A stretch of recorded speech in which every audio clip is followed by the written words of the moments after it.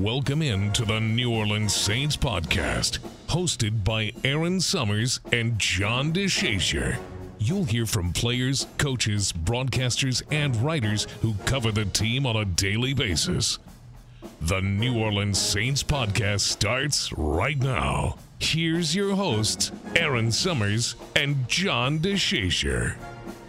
Welcome into the New Orleans Saints podcast. I'm Aaron Summers. The Saints took a 23-13 win over Tampa Bay Sunday, ringing in the new year with a W and keeping our playoff hopes alive. This week, it all comes down to the Atlanta Falcons. A win and a Bucs loss gives the Saints the division title. If the Bucs win, however, the Saints still have a shot at a wild card spot, with a win and a Green Bay loss to Chicago and a Seattle loss at Arizona. The Saints were able to win the turnover battle handily against the Bucs, forcing 4 Tampa Bay turnovers and not turning it over once themselves. The defense did a great job against the run, allowing only 57 yards on 15 carries, and they got to Baker Mayfield twice. Offensively, the Saints got into the end zone on their opening drive for the first time this season after a 14-play, 73-yard drive ended in a Juwan Johnson 4-yard touchdown pass from Derek Carr. The Saints have now won 3 of their last 4 and are looking for a little redemption after taking a loss at Atlanta earlier this season. The Falcons have struggled on the road, averaging just 14 points per game, which is 30th in the NFL, and 156 pass yards, which is last. The Saints' defense, however, has been great at home, ranking top 10 in scoring defense and pass defense at the Superdome. It's going to take another solid defensive performance to get the W this Sunday. 2 of those turnovers in the Tampa Bay game came via Johnathan Abram. He had an interception and a forced fumble. He is our guest on today's podcast as he joins John DeShazier and myself to tell us a little bit about his game against Tampa and his NFL career. Johnathan, thank you so much for joining us on the New Orleans Saints podcast. We had to get you in here after the big game that you had against Tampa Bay. What got into you? Nothing. Just, trying to execute, the call that the coach gave us. Just trying to go out there and make the most of my opportunity. And first round draft pick, and then you hopped around for a couple teams and then found yourself home here with the Saints. What have you enjoyed about being here?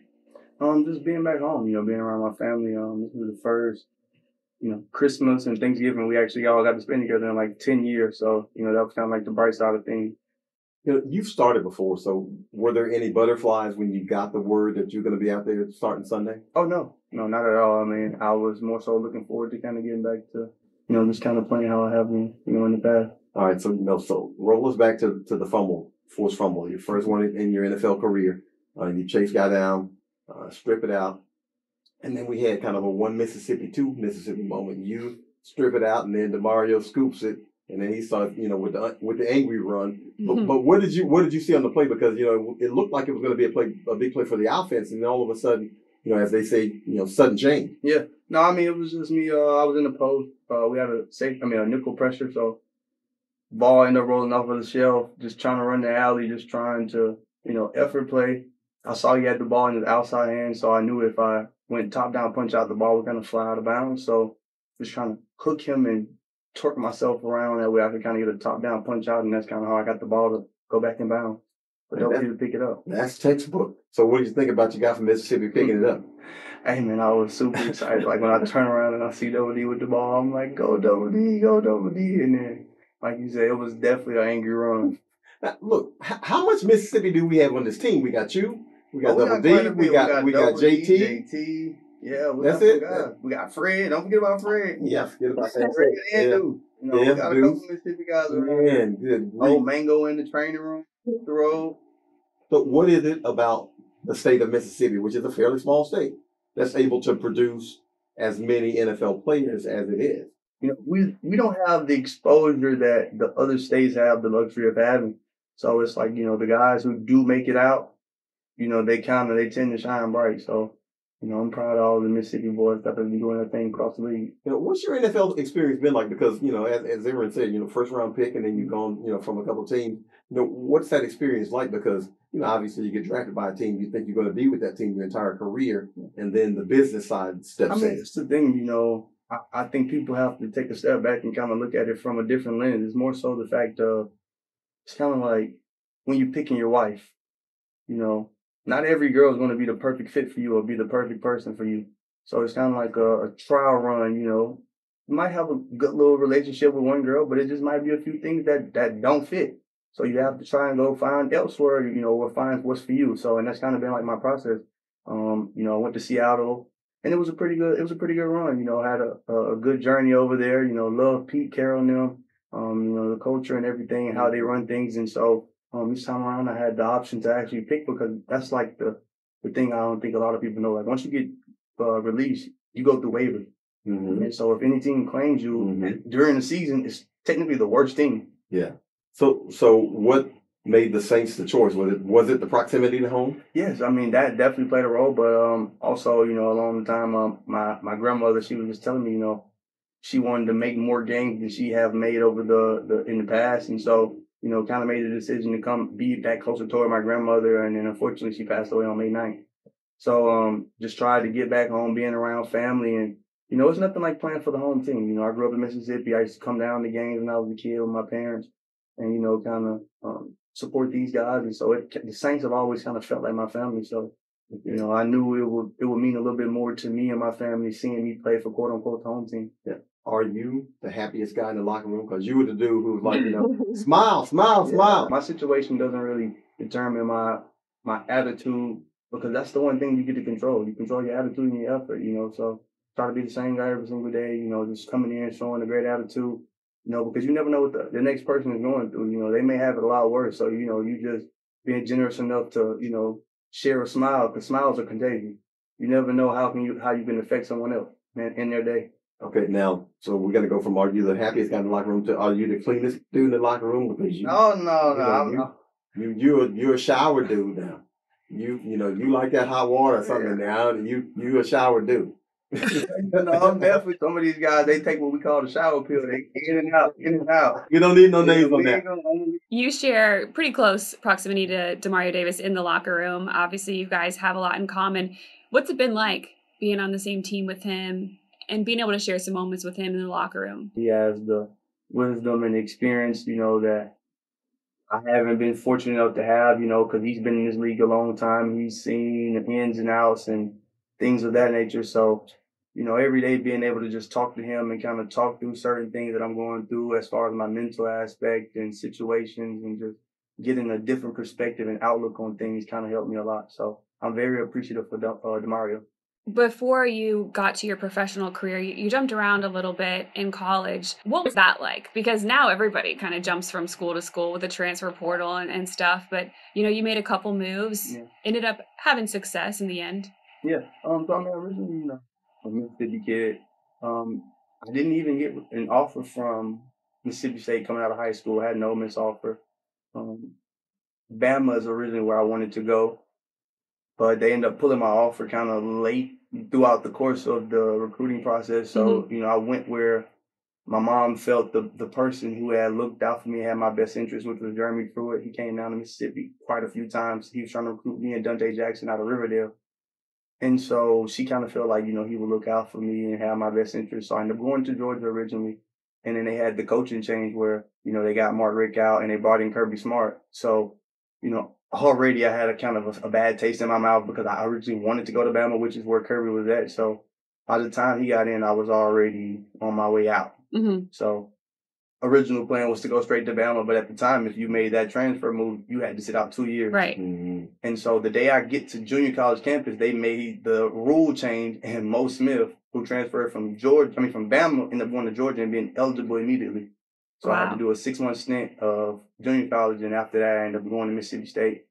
And it was crazy enough, you know, those guys didn't even know I was coming there. You know, when I got I faxed my LOI in, Dan Mullen called me and was like, hey, is this a mistake? I was like, no. I was like, I'm coming to Mississippi State. He was like, well, shoot, congrats. Glad to have you as a Bulldog.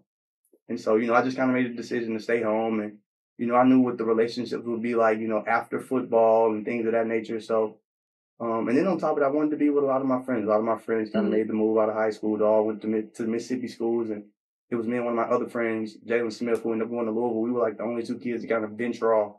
And so kind of just getting the chance to come back home and be around all my friends and family, you know, it made the college experience, you know, quite fun. And so, you know, like you said, I had success at Mississippi State. So it was just going to show, you know, it doesn't really matter where you go. because if you work hard, it's going to be rewarded. Mm-hmm. Yeah, that 6 months though, having to go to a JUCO, how hard was that? It really wasn't that bad, you know. It was. I use it as a teaching experience, you know, for the guys who wanted to go to D1. So, you know, I kind of gave them experience of what to expect and kind of, you know, what it kind of takes to get to that point, you know, which is kind of why we had a lot of the success we had at Jones Junior College. Off of that team, we have 3 guys in the pro. That's pretty good. So what's it been like to have family, to have this kind of access, to be able to see you, you know, pretty routinely?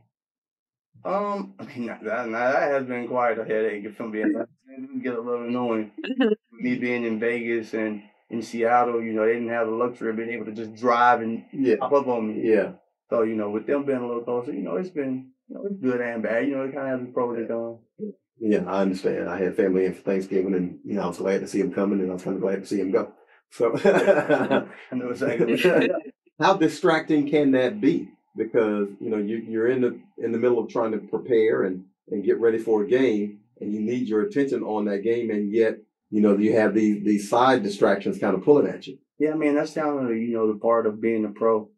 You know, just knowing when and where you can delegate your time and to what, you know.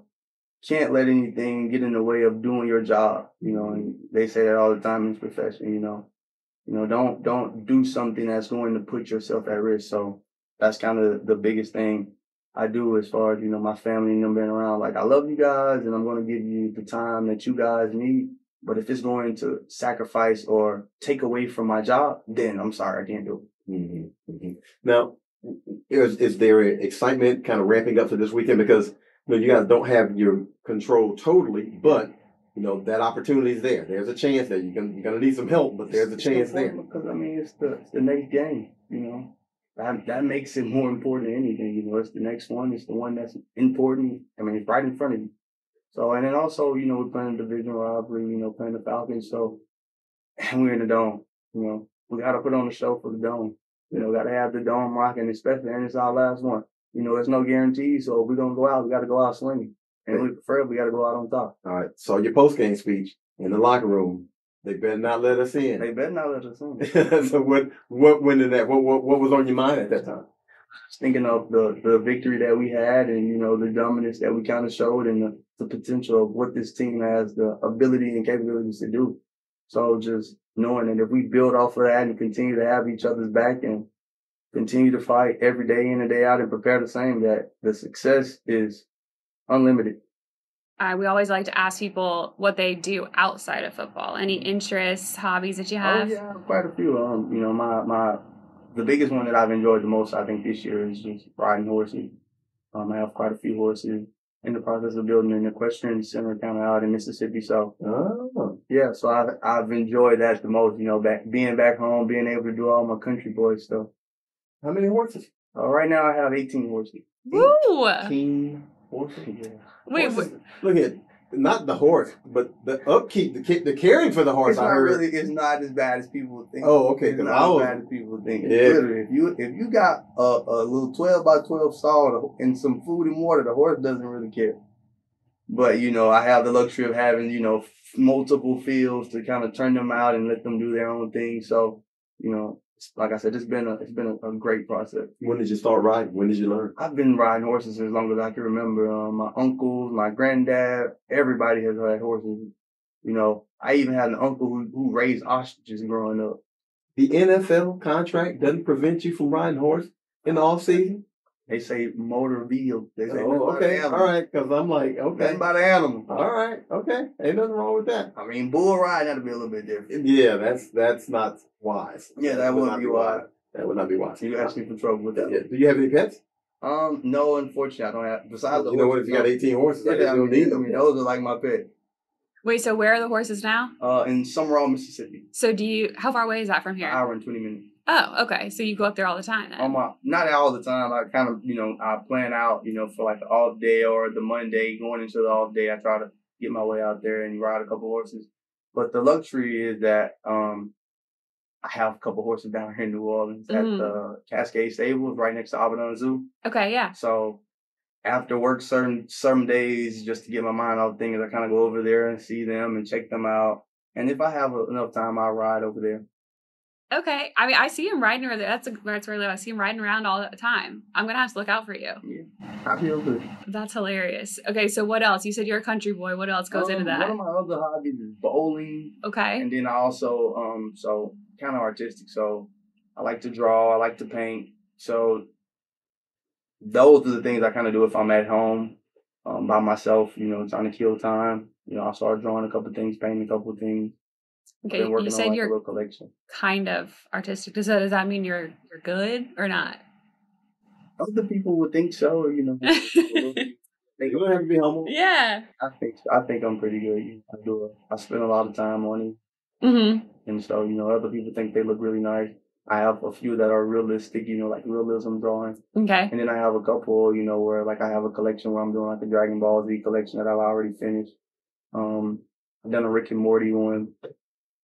Just a couple other. I've done a Deadpool, Robo Girl, and I got a Lava Girl as well.